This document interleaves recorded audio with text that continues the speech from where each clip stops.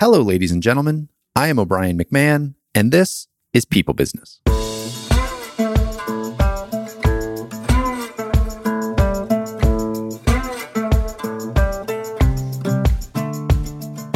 Every business is in some way a people business.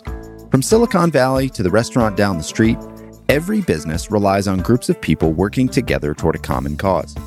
That's no easy task. While the world around us has evolved into a high-tech, interdependent matrix, our individual software is largely the same as it was 10,000 years ago. We are social, emotional animals balancing a need to fit in with a desire to stand out. This is a show that explores individual and interpersonal dynamics, helping you become your best self while making the most of your business and the people in it. If you enjoy this episode, make sure to subscribe so you can stay up to date with future guests. That's it. Enjoy the show.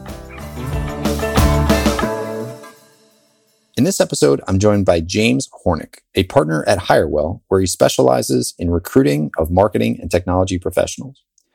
James has created HireWell's digital experience and marketing recruiting practice, while also leading the firm's internal strategy, marketing, and business development initiatives. James is a proponent of value-driven content and sarcasm. In his spare time, he trades financial derivatives, lifts weights, and struggles to learn Spanish. James and I have known each other for a while, and I've been meaning to have James on the show.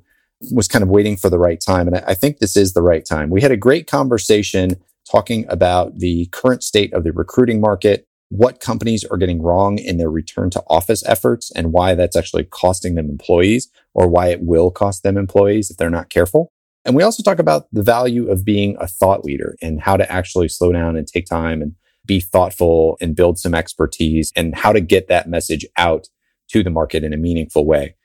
There's a lot in here. James is a very thoughtful guy. He is one who is never just going to go with the flow. He's always being very critical and thoughtful and looking at things to really figure out what is working and why. And I think that's what is going to make this so helpful for the folks who listen to it. So hope you enjoy it. Here is James Hornick. And we are live.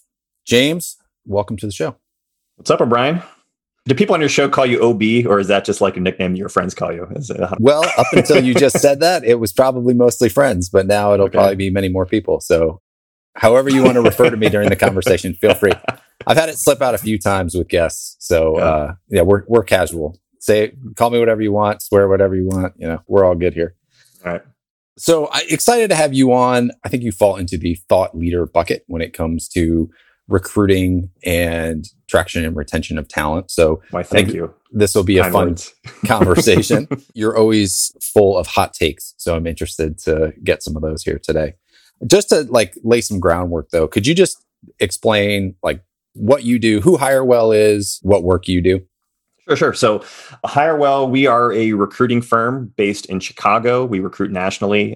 I guess I'll give the quick sales pitch, which I give 10 times a day. So the background is I've been here since 2005, so 16 years. When I joined, we were 4 people, and now we're about 70. So we're growing a lot kind of in that time frame. One of the partners, when the very, very early days, we were just tech recruiting because you only got a few people. You have to kind of pick your spots what you're going to specialize in. But our goal was to really always build the organization as something where we could help solve more strategic or more difficult hiring challenges.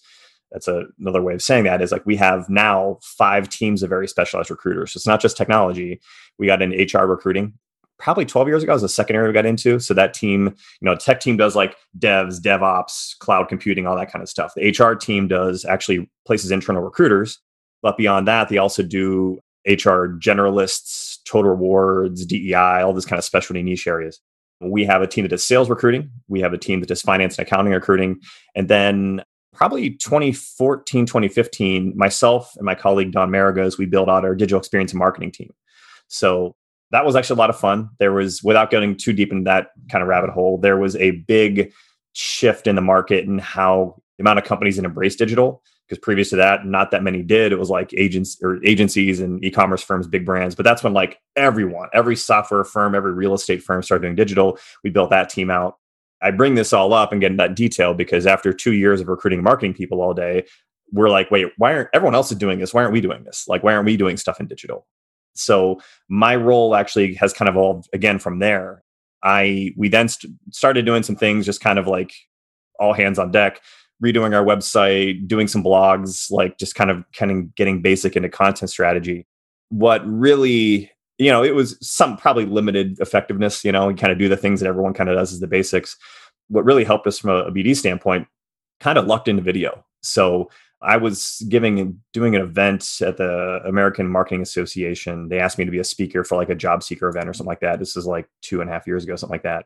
And they said, "Hey, can you help promote it?" And I'm like, "Yeah, sure. Why not?" And I just kind of pull out my phone because I saw people right around then started doing video on LinkedIn. And so I just pulled out my phone and said, "Hey, here's the event, come if you can make it." And it got like 8,000 views, and it was like a crappy selfie video that just didn't really. And it was different back then because there weren't many people doing videos, so everything got more traction.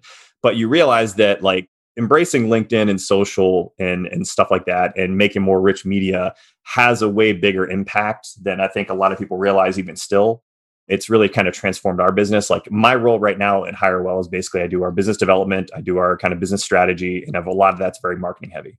So I'm doing kind of podcast, video events. We have a whole kind of content team where our goal is to be able to come thought leaders in the space. We talk about things our clients are talking about, things that job seekers are talking about, and try to deliver like original ideas based on these things, not just rehashing kind of the norm. And it's worked out well. So let's just go down that rabbit hole for a minute, because I think that stuff's interesting too. What was that process like to switch into that type of a marketing approach? I mean, it's a lot more time intensive, and to really be a thought leader, you really have to take time and think, right? I had a guest on who just came out with a book, Be Yourself, and it talks all about how to create these strategies. And one of the chapters is called Thought Leaders Think. And so what was that process like for you? Did you get any pushback internally on being like, yeah, we don't have time for this? Like what was the evolution to get into that and to actually like create the time to do it?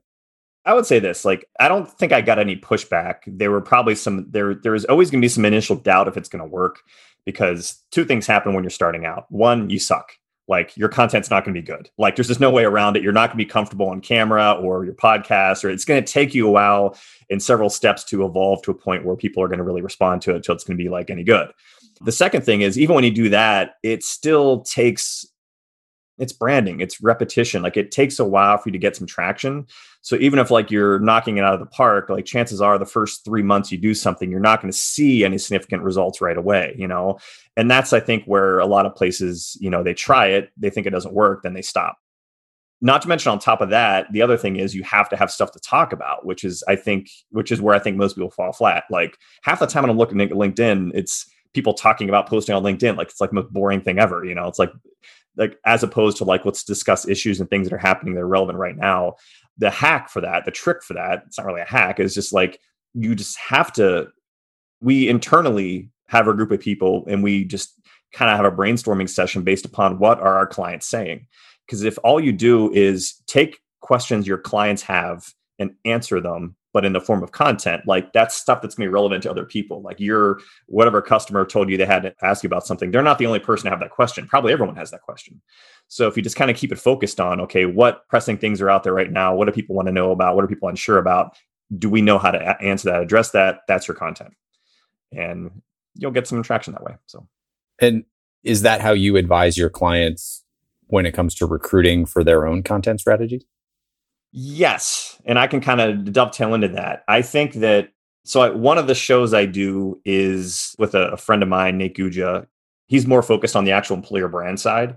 So like I'm in recruiting, he's in kind of employer brand and content. We call it the Employer Content Show, where it's focused on strategies that will help you hire.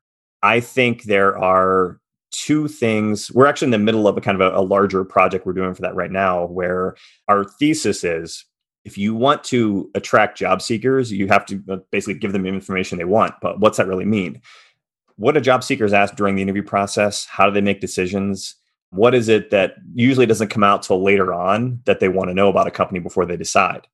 If you're not addressing that up front, you're missing an opportunity. You're inadvertently gating that, So I actually had some examples. Let me find where they were, but there were a lot of things in terms of, give you an example. So we did this for marketers. We actually put a survey out. The survey was kind of basic, some qualifying things, but it was really 3 questions. What do you ask during interviews? How do you make a decision? It's really the kind of the same thing, just asking through kind of 3 different ways. Number one, like every marketer wants to know what the leadership is. Like, does the CEO actually get marketing value and understand it? Is the CMO actually someone who's a real CMO who has a strategy, or is it someone who's just kind of like doing kind of the basics and has like an inflated title? Like, everyone wants to know who they report to. And this is true across every group. Like, is this person who's hiring, this sales leader, this tech leader, someone who has it together, someone who's a visionary? Is it someone I can get along with? Like, that's huge. Another thing is kind of related to the marketing one. Is it an administrative function or a strategic business function? That's what every marketer wants to know.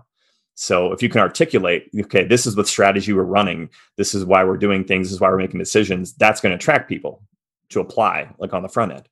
What's the relationship with sales? That's always another thing that marketers want to know, because a lot of times it's a very strained relationship between marketing types and sales types. If you can address that kind of on the front end, that's like another objection or something people are going to want to know, like later on in the process, bring that to the top of the funnel, bring that to the front. I don't need to kind of keep going further into these, but there's tons of things you can find out just by running surveys of the skill sets you hire for. What do people want to know about your organization, later on? Give that to them before they even apply. Got it. And I want to get in, I want to dive deeper into some of this stuff. But before we do, we are recording this right now in the summer of 2021. Return to office is a big topic right now as we hopefully, fingers crossed, are kind of rolling out of the COVID-19 pandemic. What is the state of the hiring market right now? Are you seeing a lot of growth? Are you seeing kind of status quo? Is it really dependent on industry still? What's your take on just the state of the employment market today? I mean, it's nuts right now. This is not hyperbole. I would say last year, this time was the most depressed market I've ever seen in my life. This is the most out of control, runaway, hire as many people as you can market I've ever seen in my life. Not even What's close. Causing that? I think a couple things. So let's talk about our business, right? So recruiting was terrible business to be in a year ago from now, right? It was June, July, August were not good months, unless certain areas of tech and certain areas of sales. But for a lot of the functions we recruit on, no one was hiring. We place internal recruiters, just to give you some context. So companies come to us when they need to hire. It's next to software developers. It's the second most commonly placed position we do across the organization on a yearly basis. Last April to September, I don't think we made a single recruiter placement. No one was hiring recruiters because those are the people who do your hiring.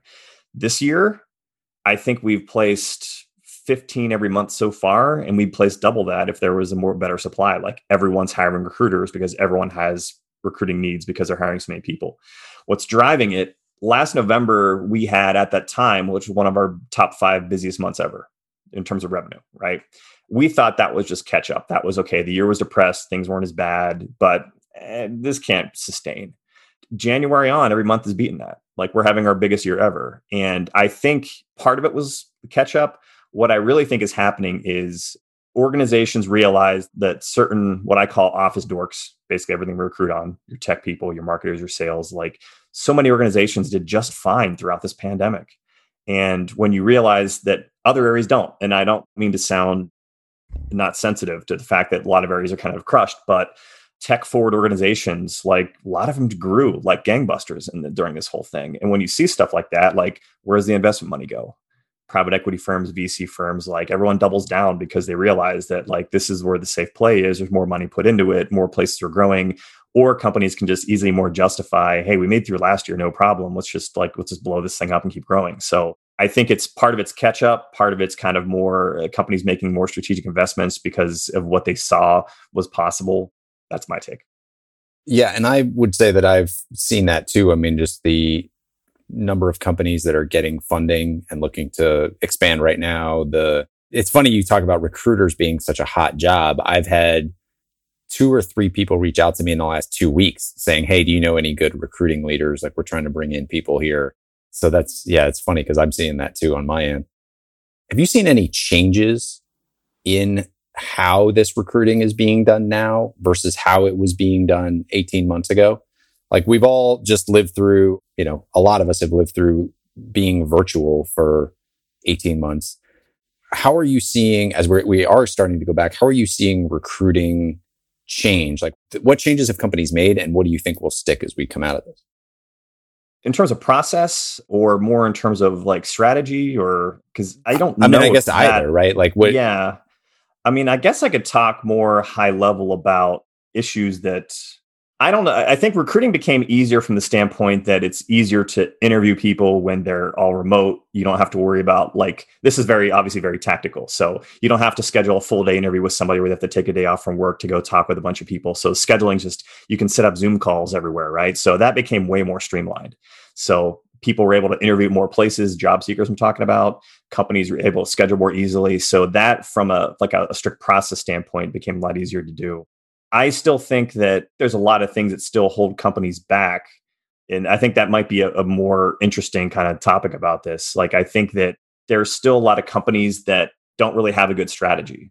I think that everyone understands how important hiring good people are, how good people is.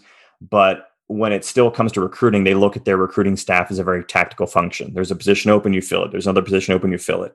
We have more positions, hire another recruiter. We don't have as many positions. Okay, get rid of some of the recruiting staff. We don't need them anymore.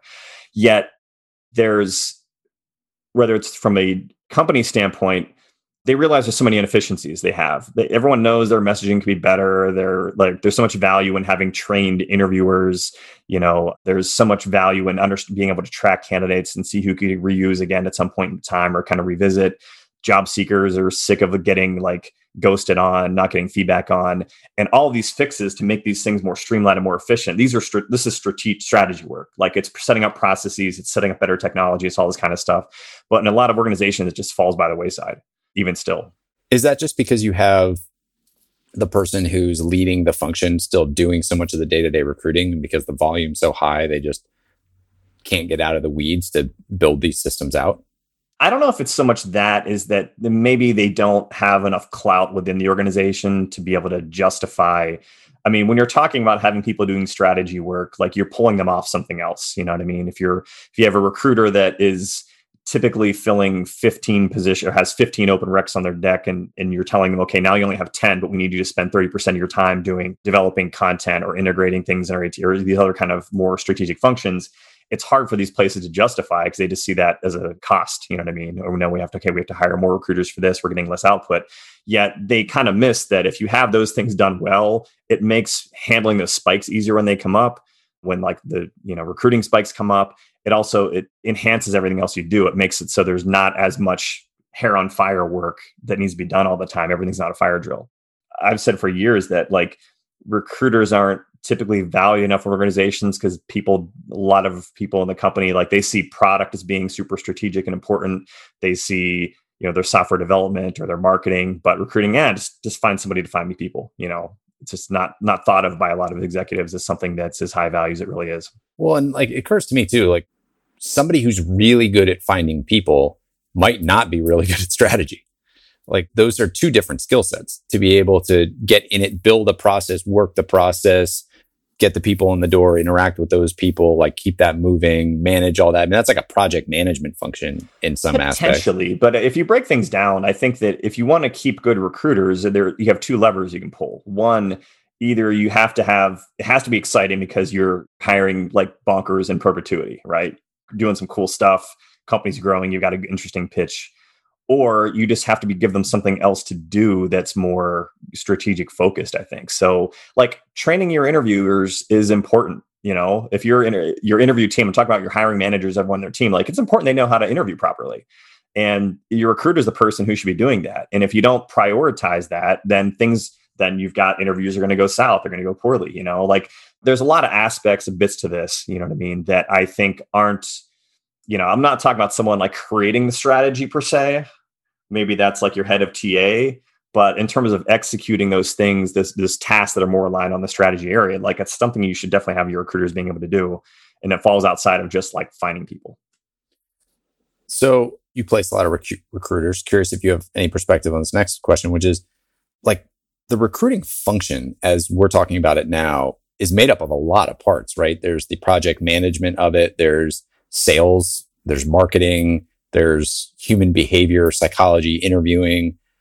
Do you see most recruiting departments training their people on that full spectrum so that they're actually becoming experts at the craft? Or do you see them just more focused on getting the job done?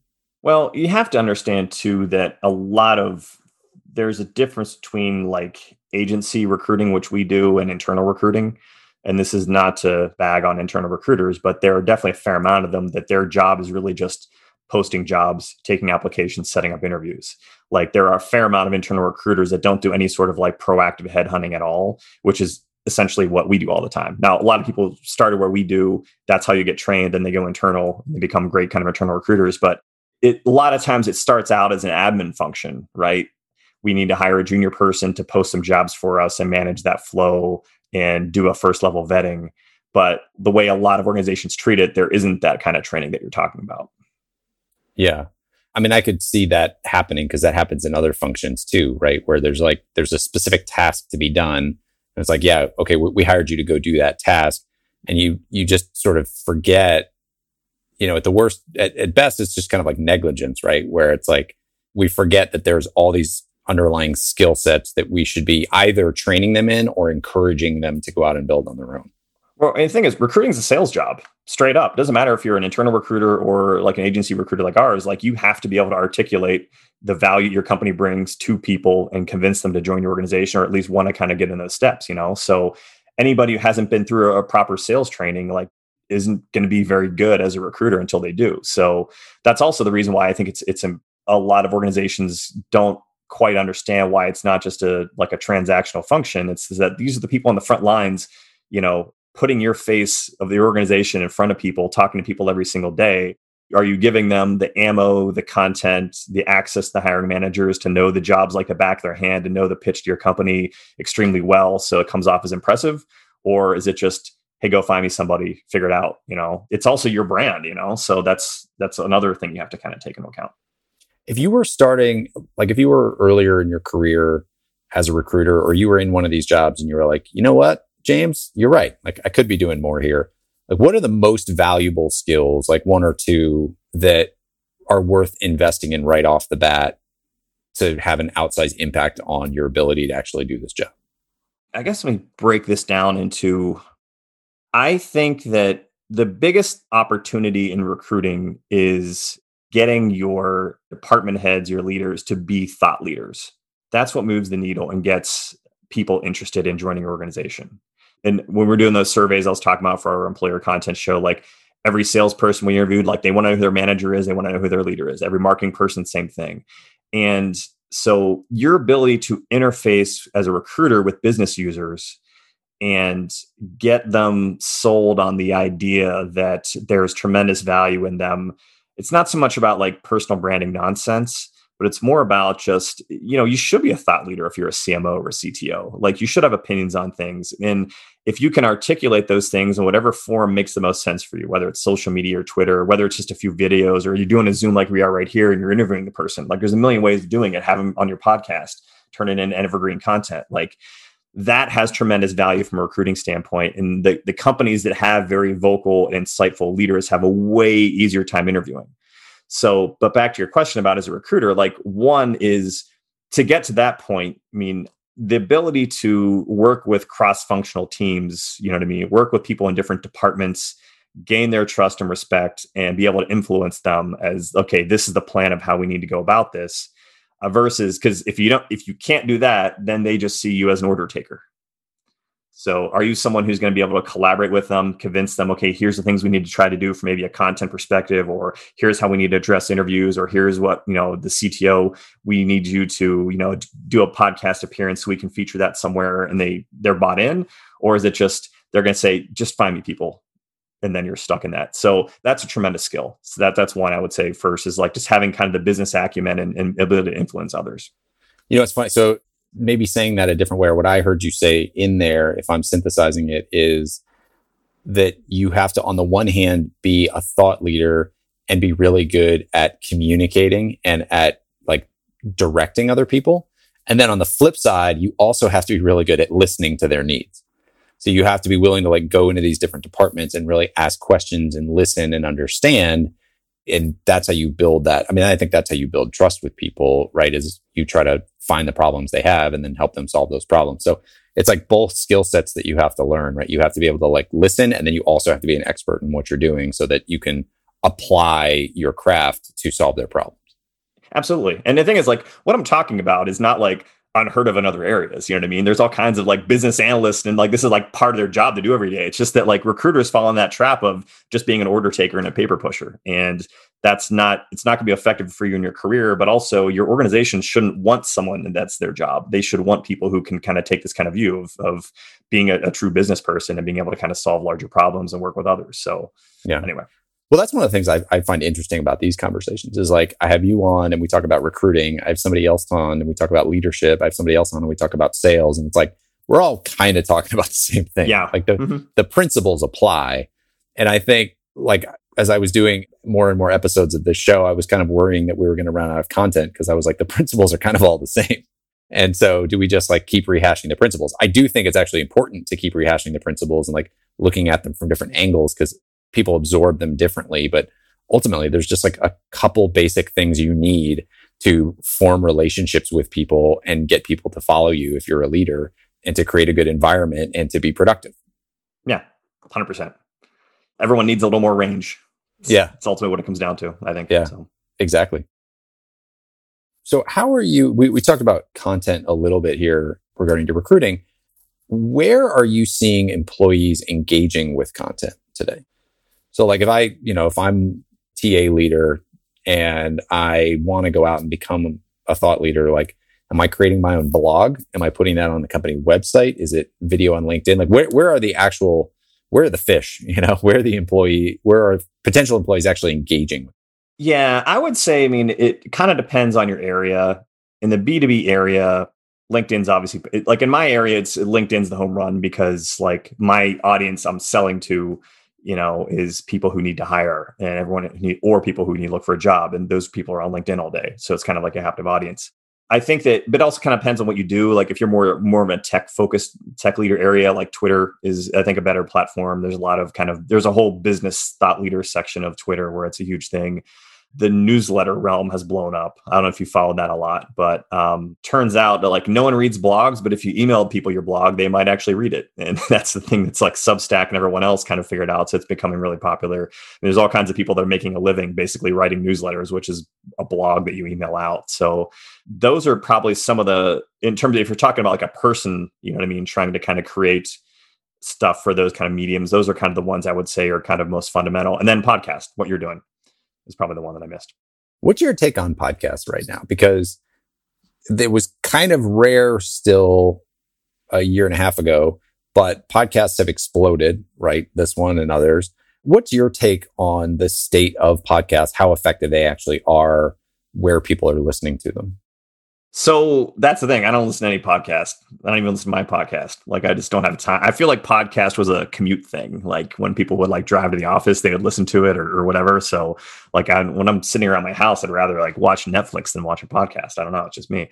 But I think the value of podcast, most of them don't get tremendous amounts of listens, but it's really about the high touch you have with your audience. It doesn't, you're going for one or two people that really matter that you can potentially sell to or form a business relationship with. And that's a win. And I think that Joe Rogan has broken everyone's minds into thinking you can do a podcast and you're going to make $1 billion off it, which is, that's not realistic. Like you're talking about, just kind of becoming a thought, like your microcosm, like you just want to kind of become more of a thought leader in that space or just have good conversations or meet good people, is really the goal. So I think they have a lot of legs, but you have to be realistic in terms of what does good look like, what's an effective or what's an objective that you're going to be happy with, And I think the vanity metrics on social has really broken everyone's brains too. Like you see some people have these mega audiences, but they don't really seem to say much. And there's like, how are they doing it? Why can't I do that? Why isn't this working? But is it getting you business? Are you meeting new people? Then it's working, like forget about how many views or how many listens and stuff you have. And that applies to podcast or social or anything else. It really comes down to the only thing that, like for me, the only thing that matters is, are we getting business out of this, and or / are we hiring more easily because of this? And that's absolutely yes on both cases. So I don't even worry about like views and listens and stuff like that. It's just it's working when you start seeing kind of either people wanting to work with you from a business standpoint or from a hiring standpoint. I don't know what your objective is, but I'm sure there's some sort of business angle, Well, it's funny, so I work with an editor on this now. I did the first 8 episodes completely by myself. And then was like, this isn't sustainable because I was spending 3 nights a week doing the editing and wasn't talking to my wife. And I was like, this isn't going to work. So I hired an editor, and his first question was like, what's the goal for this? And I laid out my goals, which I'll tell you in a second, but I laid out my goals and he goes, all right, good. Like, we can work together. He goes, I can't say how many people are like, oh, I want to be like Joe Rogan. And he's like, I just won't work with those people because you're not going to be Joe Rogan. And so, my goals for this are, there's like a couple different things. So one is to potentially get more business out of this. But I think that's the byproduct of creating good, helpful content for the people that I engage with in my business. I think that's the first thing, right? It's like, I think you get people who get in and you're like, oh, I just want to sell my stuff. And that never works. Like, you actually, you have to be a member of the community. You actually have to be engaged in the community. You have to like the community, and you have to be a thought leader in that community. So that's one, was just to like think more, communicate more, learn more myself about the community, and like provide value for that community. And then the other side was like, if that's the only reason I'm doing it, I'm not going to keep doing it. And so it needs to be intrinsically valuable. And I actually I threw up like all the topics that my potential buyer market would be interested in. And then I threw up all the topics that I would potentially be interested in. And so there was a lot of like business, human resources related stuff. And then there was a lot of like personal development, psychology, behavior science stuff. And I literally like popped up at 4 a.m. one day and was like, people business. That's it. Like, that's the show. Like that blends all of this. I get to blend it all together. It's incredibly fun for me, but it's also hopefully very valuable for the listeners. And so that's how I built this show out. I like it. That's probably, was this, how many episodes we didn't need to go down. So as of this week that we're recording this, it'll be 53. It took you 53 episodes to get me on. Like, I feel hurt. Like, you really wound me. I feel like there's a right time and place for everything. So for everybody listening, James and I have known each other for a long time, actually outside of these circles. Probably 10 years. Yeah. At least. Yeah. At this point. And yes, I had, I reached out. You actually connected me with Nate. Nate came on the show, and I was like, okay, James has to come on the show at some point. I just like need to find that time. And then I saw something about the return to office, and I was like, oh, now's the time, because I feel like your content is like so relevant. So I'm glad I waited, even though, sorry if you were like, OB, what the hell are you doing? Why don't we get into that? I don't think we even touch on that yet. I know I was trying to prepare all my remote work hot takes and stuff, but I don't even know if Yeah, so let's get into it. So what are your hottest takes on the state of remote work? I mean, the hottest take I have for the state of remote work, if you're an agency recruiter and your company's forcing you back to 100% on site, call me. I want to talk with you. I want to poach you out of your organization. Like, it's just absolutely ridiculous. And the funny thing is like, we had this epiphany, like, maybe it really is that easy. I think like me and 2 of my coworkers just posted just that, like on LinkedIn, like last week. And we got like 10 people were interviewing based off this. Oh, wow. So there's a lot of takes and a lot of counter takes. And I think there's a lot of confirmation bias here, right? So some people are like insistent that like on-site is the way to go because of like lost productivity and culture. By the way, I think this is all garbage. And then other people, think the opposite. Like, I was actually on a call. I'm on a weekly networking group where it's a bunch of sales leaders, and I heard both takes. I had one person who's been working at home for 25 years and he runs a sales org and says everyone's doing great. There was someone else said, well, we have everybody back on site. There's way more energy. Then like the leader of the group said, okay, but does anyone have any data? Does anyone have any actual data on what's more effective? And the problem is you can't even factor in like sales efficiency of the last year, because everything's so skewed by like the pandemic happening and then going back, and there really isn't any good data. But I've seen takes, and I think there was one in the Wall Street Journal, New York Times recently. The traditional thinking is, this is what like Jamie Dimon and like a bunch of other executives think, that like collaboration and creativity happens through spontaneous like interactions at work. But do you have any evidence of that either? I look at how creative everyone had to get in the past year working from home, and it's probably been the most like creative time of like the past 10 years of people figuring stuff out. None of that was done because they bumped into each other in the office. So I think a lot of that's garbage. And the thing is, I don't see studies talking about the productivity gains or losses. And a lot of it's just common sense.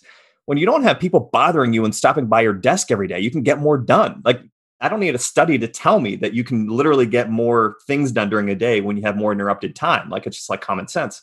I mean, there are downsides though, too. Like, there's things people haven't figured out. Like, training younger people is harder when you're not around you. If you're trying to train recruiters or salespeople and they're not like in your line, you can't hear what they're doing, it's gonna be harder to train. So that's where some of the trickier topics come up in terms of like, how do you do hybrid work? How do you kind of get the best of both worlds? But here's the hill I'll die on. I think a lot of this is irrelevant. Everything I just said, irrelevant, because the only one thing that matters is, can you attract and retain talent?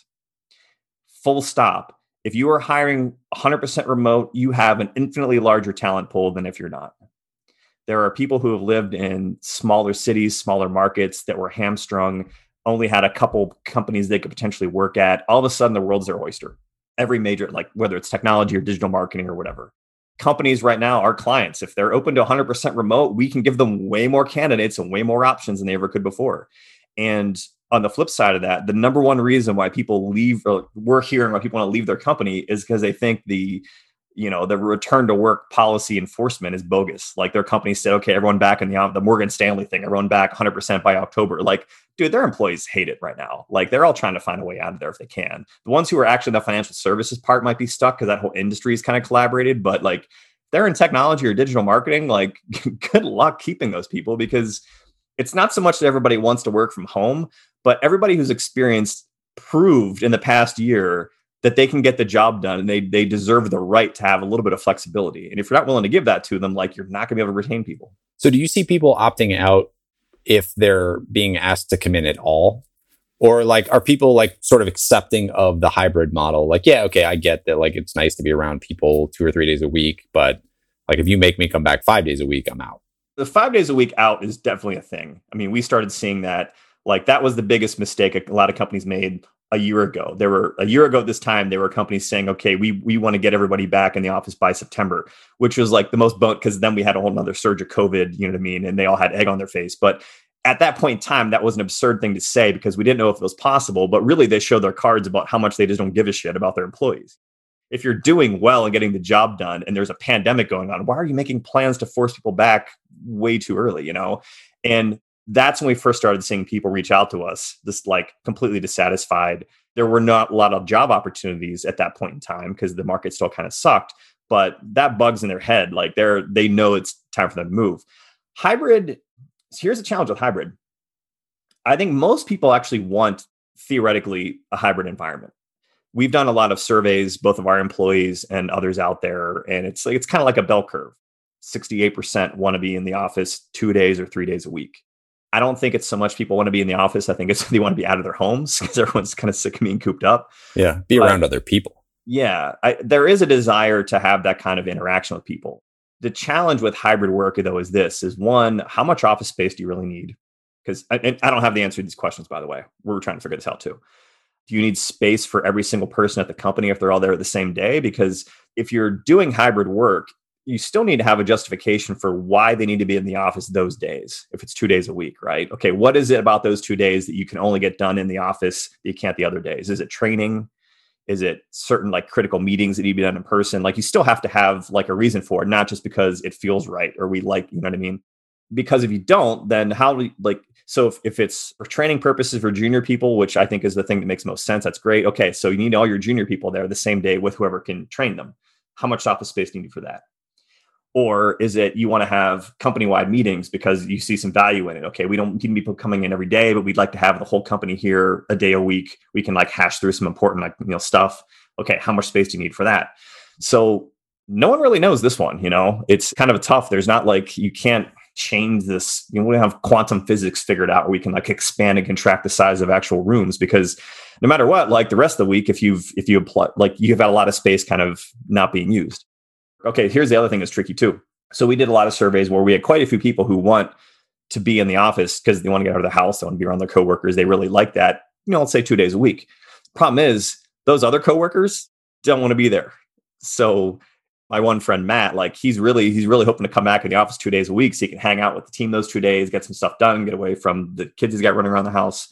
I say this lovingly, but no one else on the team wants to come in. So he's like, all right, I guess I won't come in, So even when you start kind of looking at things on that lens, like there's a lot of, I think the answer to this is you just have to kind of see how it goes. Don't lock yourself into long-term leasing commitments if you don't have to. See what's going to kind of work. But the other thing I was thinking as you were talking is like, don't profess like rock solid policies right now. Like there's no need that you have to have this figured out. Zero need. Yeah. Come 7-1 or 8-1 or 9-1. Like, hey, here's what we're going to try. Like, I think that a little empathy and communication goes a long way too. Like, hey, here's, we understand that this isn't going to be perfect, but we think it's valuable to be back for these reasons. We're going to try it at 2 days a week, and we're going to set this kind of structure. And after a month, we're going to get your feedback and we're going to do it again. Like, even if people are miserable in that setup, like at least they know that they have a voice and they're going to be heard. It's the people who are like, yep, you're going to be back 4 days a week and we'll see you on Monday. And there's no talking about it. Like those people are like, yeah, I don't feel heard here. I'm out of it.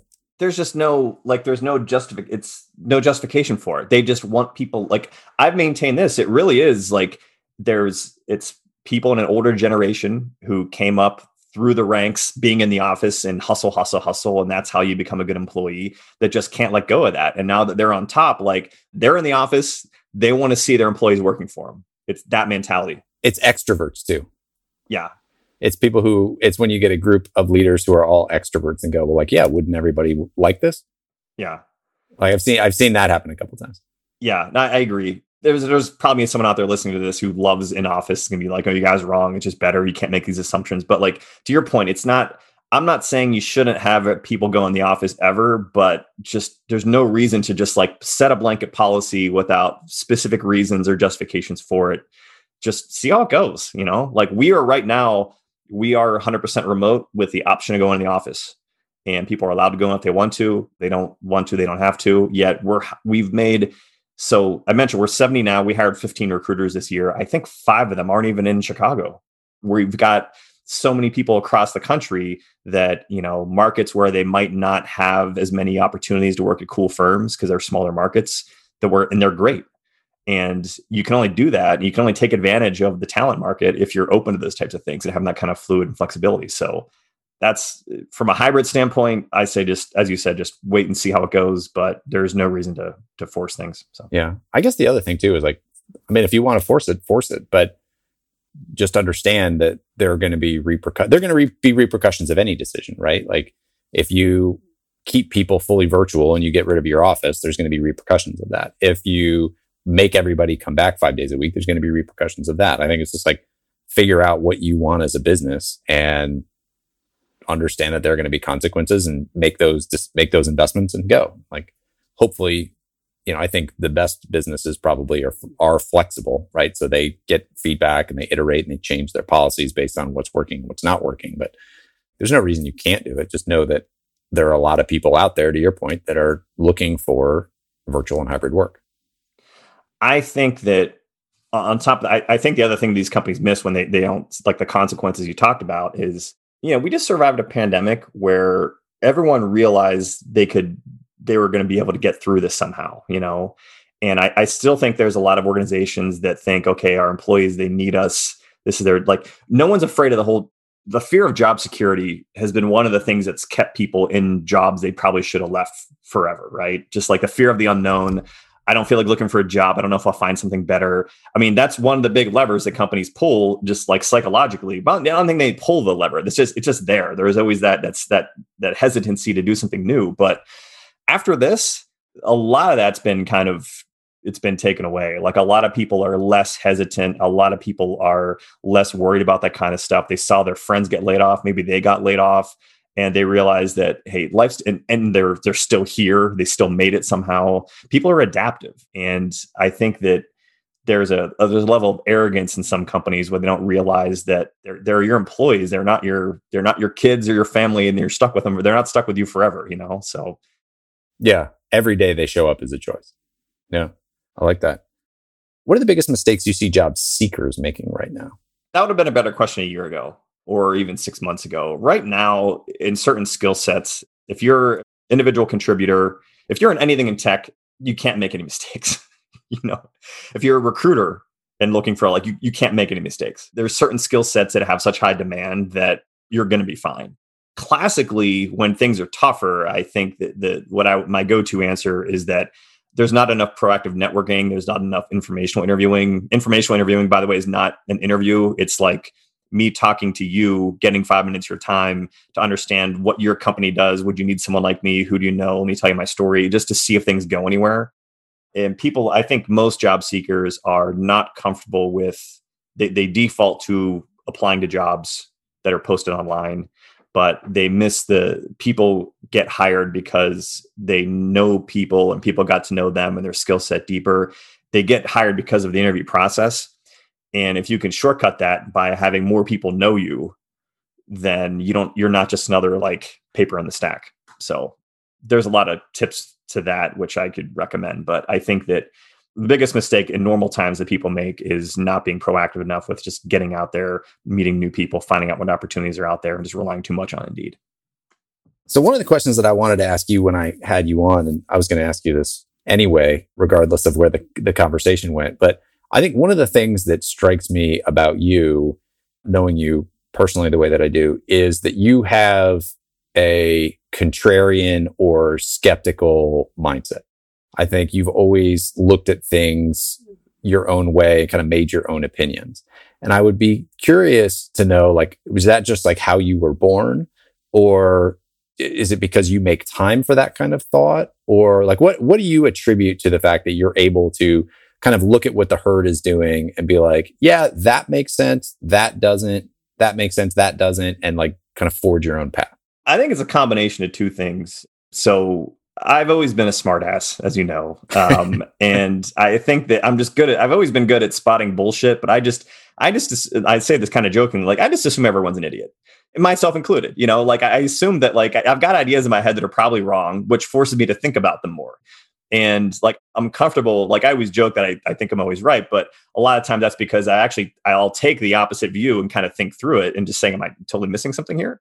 But I find life to be absurd in a funny way, that it's whatever you are, what you're doing, you're surrounded by people. Like you're going to hear dumb stuff. I just assume that like half the stuff you hear on a daily basis is going to be wrong. So just like think about it a little bit and kind of reason through it and have fun making fun of it if you spot it, you know? So that's just kind of been my personality. And I find it funny. Did you cultivate that in some way? What's that? Like what started that? Just the fact that you were a smartass and then like, you were like, oh, some of this is true. And you just like kept doing it. I think when I was a child, I realized that I was surrounded by idiots. So, I mean, of course I was. They're kids. Kids are stupid. So like, yeah. None of us know what we're talking about. No, it's fine. The other side of that is I'm not exempting myself from that. You know, like people are just, maybe it was the first time you realize that like when you're in grade school or something that like your teachers don't know everything. In fact, they're not even like, they don't know more than you do. You have that illusion that your parents know everything. Then that you suddenly realize someday, wait, they don't, they just know more than me right now. And take that through the rest of your life. That like, I assume anybody, and I say this after touting why you need to become a thought leader, but I assume that every thought leader out there that people follow, like has some of the stuff they're saying is flat out wrong, you know? So maybe think about, don't just get so suckered into somebody because they're a big deal that can't kind of like think about these things more critically and kind of spot them. So not to go off on a tangent, like I quit going on Facebook years ago because I realized it was a time suck. And I'm like, you know what, if I'm going to spend time on the internet, like I want to do something that's going to like actually make money. So there's a client of ours. I want to learn more about finance. So there's a client of ours, Tasty Trade. I don't know if you've heard of those guys. Yeah. I remember talking to you about them. They're a research think tank that actually does data-focused analysis on short premium option strategies, so financial derivatives. And the thing is, they don't pick direction. It's not about predicting the stock market.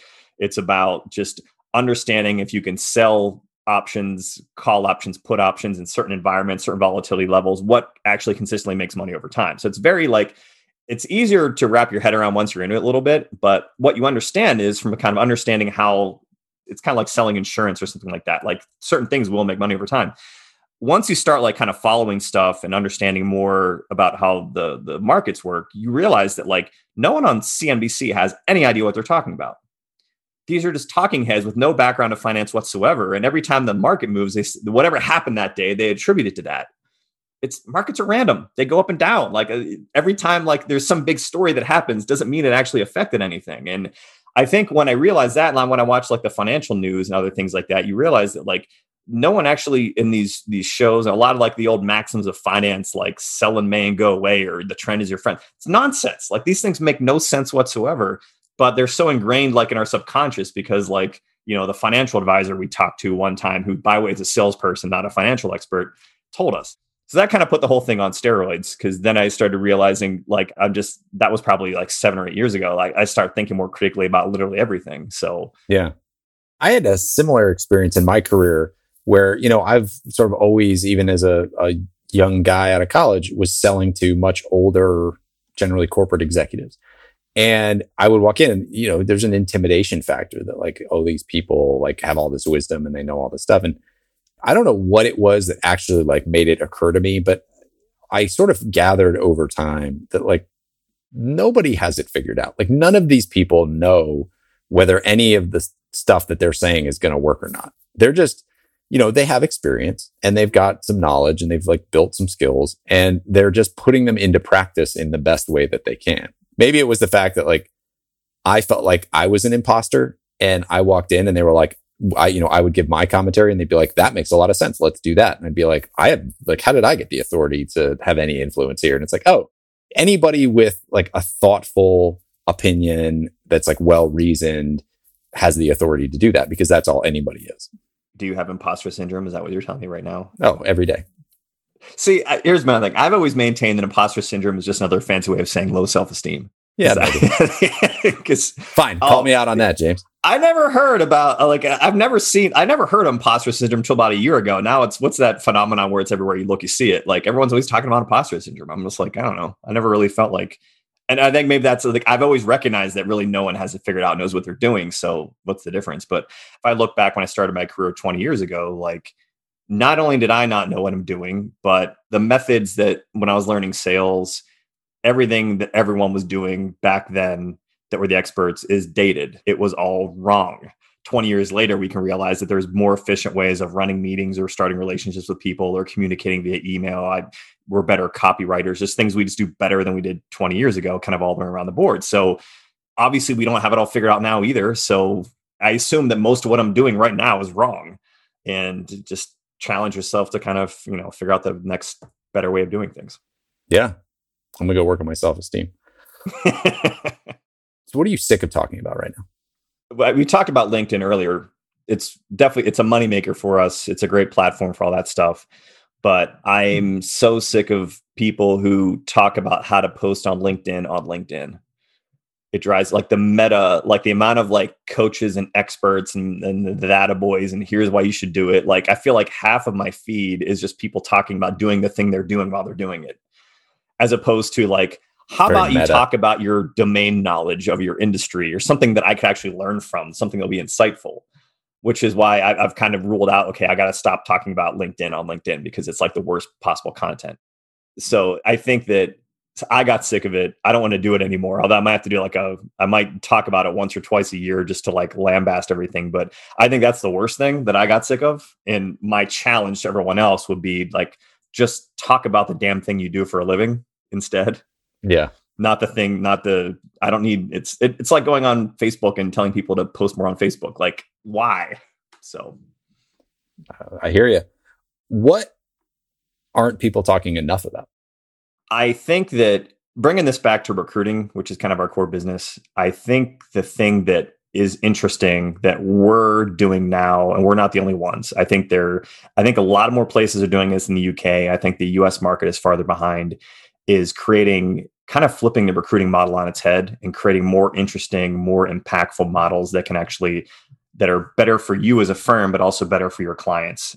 I'll give you an example. So in recruiting, the thing that everyone's done forever is contingent recruiting, right? So companies will go out, they'll hire, quote unquote, air finger quotes, hire 5 firms and only pay the one that finds the candidate. It's like there's no other industry in the world that would actually agree to these terms. You don't hire 5 carpenters and pay one of them. You don't hire 5 lawyers and pay one of them. Like, no one does this except for recruiters. Fees are asked because of this. Fees have to go up. They're astronomically high. Candidate experience goes down because like you've got all these different firms like just trying to go as fast as possible to find the person, because if they don't, they're not going to get it. So there all kinds of corners get cut. You've got not very strategic. It turns into glorified sourcing. You're not actually doing the real work behind the scenes to help your client out. For all intents and purposes, our legacy clients that only use us, we still just do some of that work with, but just being full transparency, all the work we're doing now has become retained work. We do a lot of engagements where we have people who actually are embedded with our clients doing not just sourcing candidates, but they're actually like setting up the interviews, doing the outreach, managing the ATS, setting up the ATS, all behind the scenes stuff that our clients need, still working with and doing those other functions overall. It's more value added. So the clients actually get more out of it. They also, on a per hire basis, pay less. Because when we know that our time's not being wasted and we're at like 97% efficiency versus 30% efficiency, it's a more efficient model really for everybody. And I think that it's going to be interesting to see 5 years from now where the industry is in terms of the relationships between hiring companies and their firms and how many more organizations go the route that we have. It's like I said, I know there's a lot more of this, like organizations in the UK. It seems like it's getting more traction there. I know a few others kind of off the top of my head. But I think that the business process of the industry is getting disrupted. And I think that's something that organizations internally that would hire places like ours are starting to become more aware of, but there's still so many that have never even thought of this stuff yet. And they're just kind of stuck in the old model and they're paying more than they should be and giving a crappy experience to the people they're probably getting from these firms they work with. So I got one more question. This is the big esoteric one. Was that boring? No, that was good. All right. That was great. It's all about what you feel. So there's no wrong answer. Last question. What in your mind is the purpose of business? Putting food on the table. I think that was the shortest answer we've had by word count. So that's good. That's why we do any of this, man. I mean, it's all just you would not do work if it wasn't just for getting a paycheck. You do all the other fun things you do in life, right? So, and you can say, well, if you're doing what you enjoy, that doesn't feel work, get out of here. Like if that's the case, why aren't you doing it for free right now? No, I think that it's just the purpose of business is just to make ends meet, to allow you to make the money you need to do other things you love. So where do you think art comes into that? Like the business of art?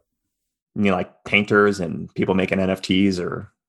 Yeah, I don't know. Are we calling NFTs art at this point? But yeah, I guess this is getting a little too esoteric, but just thinking about people who have been able to take things like being a surf instructor or, a painter, sculptor, my wife, ballet dancer, getting paid for doing the things that they actually really do enjoy and would do, even if you didn't pay them to do it. I mean, you could say the same thing about being a professional athlete or, being a professional gamer. I think there are certain people with exceptional abilities and skill sets where there's enough interest in what they're so good at some inherent skill they've developed or cultivated that people would pay them just to watch it. And unfortunately, it's not everyone can do that. It's good work if you can get it, but it's not something I think you can expect the populace to signing up to watch you make recruiting calls.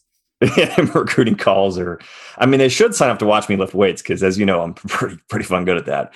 But I've done it for free. I've sat there and watched you for free. James, it's always a pleasure. Really appreciate your perspective. I think there's a bunch of good stuff in here that individuals and corporate leaders can take away. So appreciate you making the time. Yeah.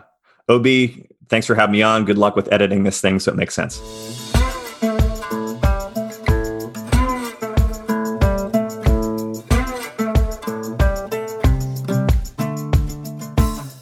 Hey folks, one last thing before you go. If you enjoyed the episode, make sure to hit subscribe so you can stay up to date with future guests. That's it. Thanks for coming. Go make the most of your business and the people in it.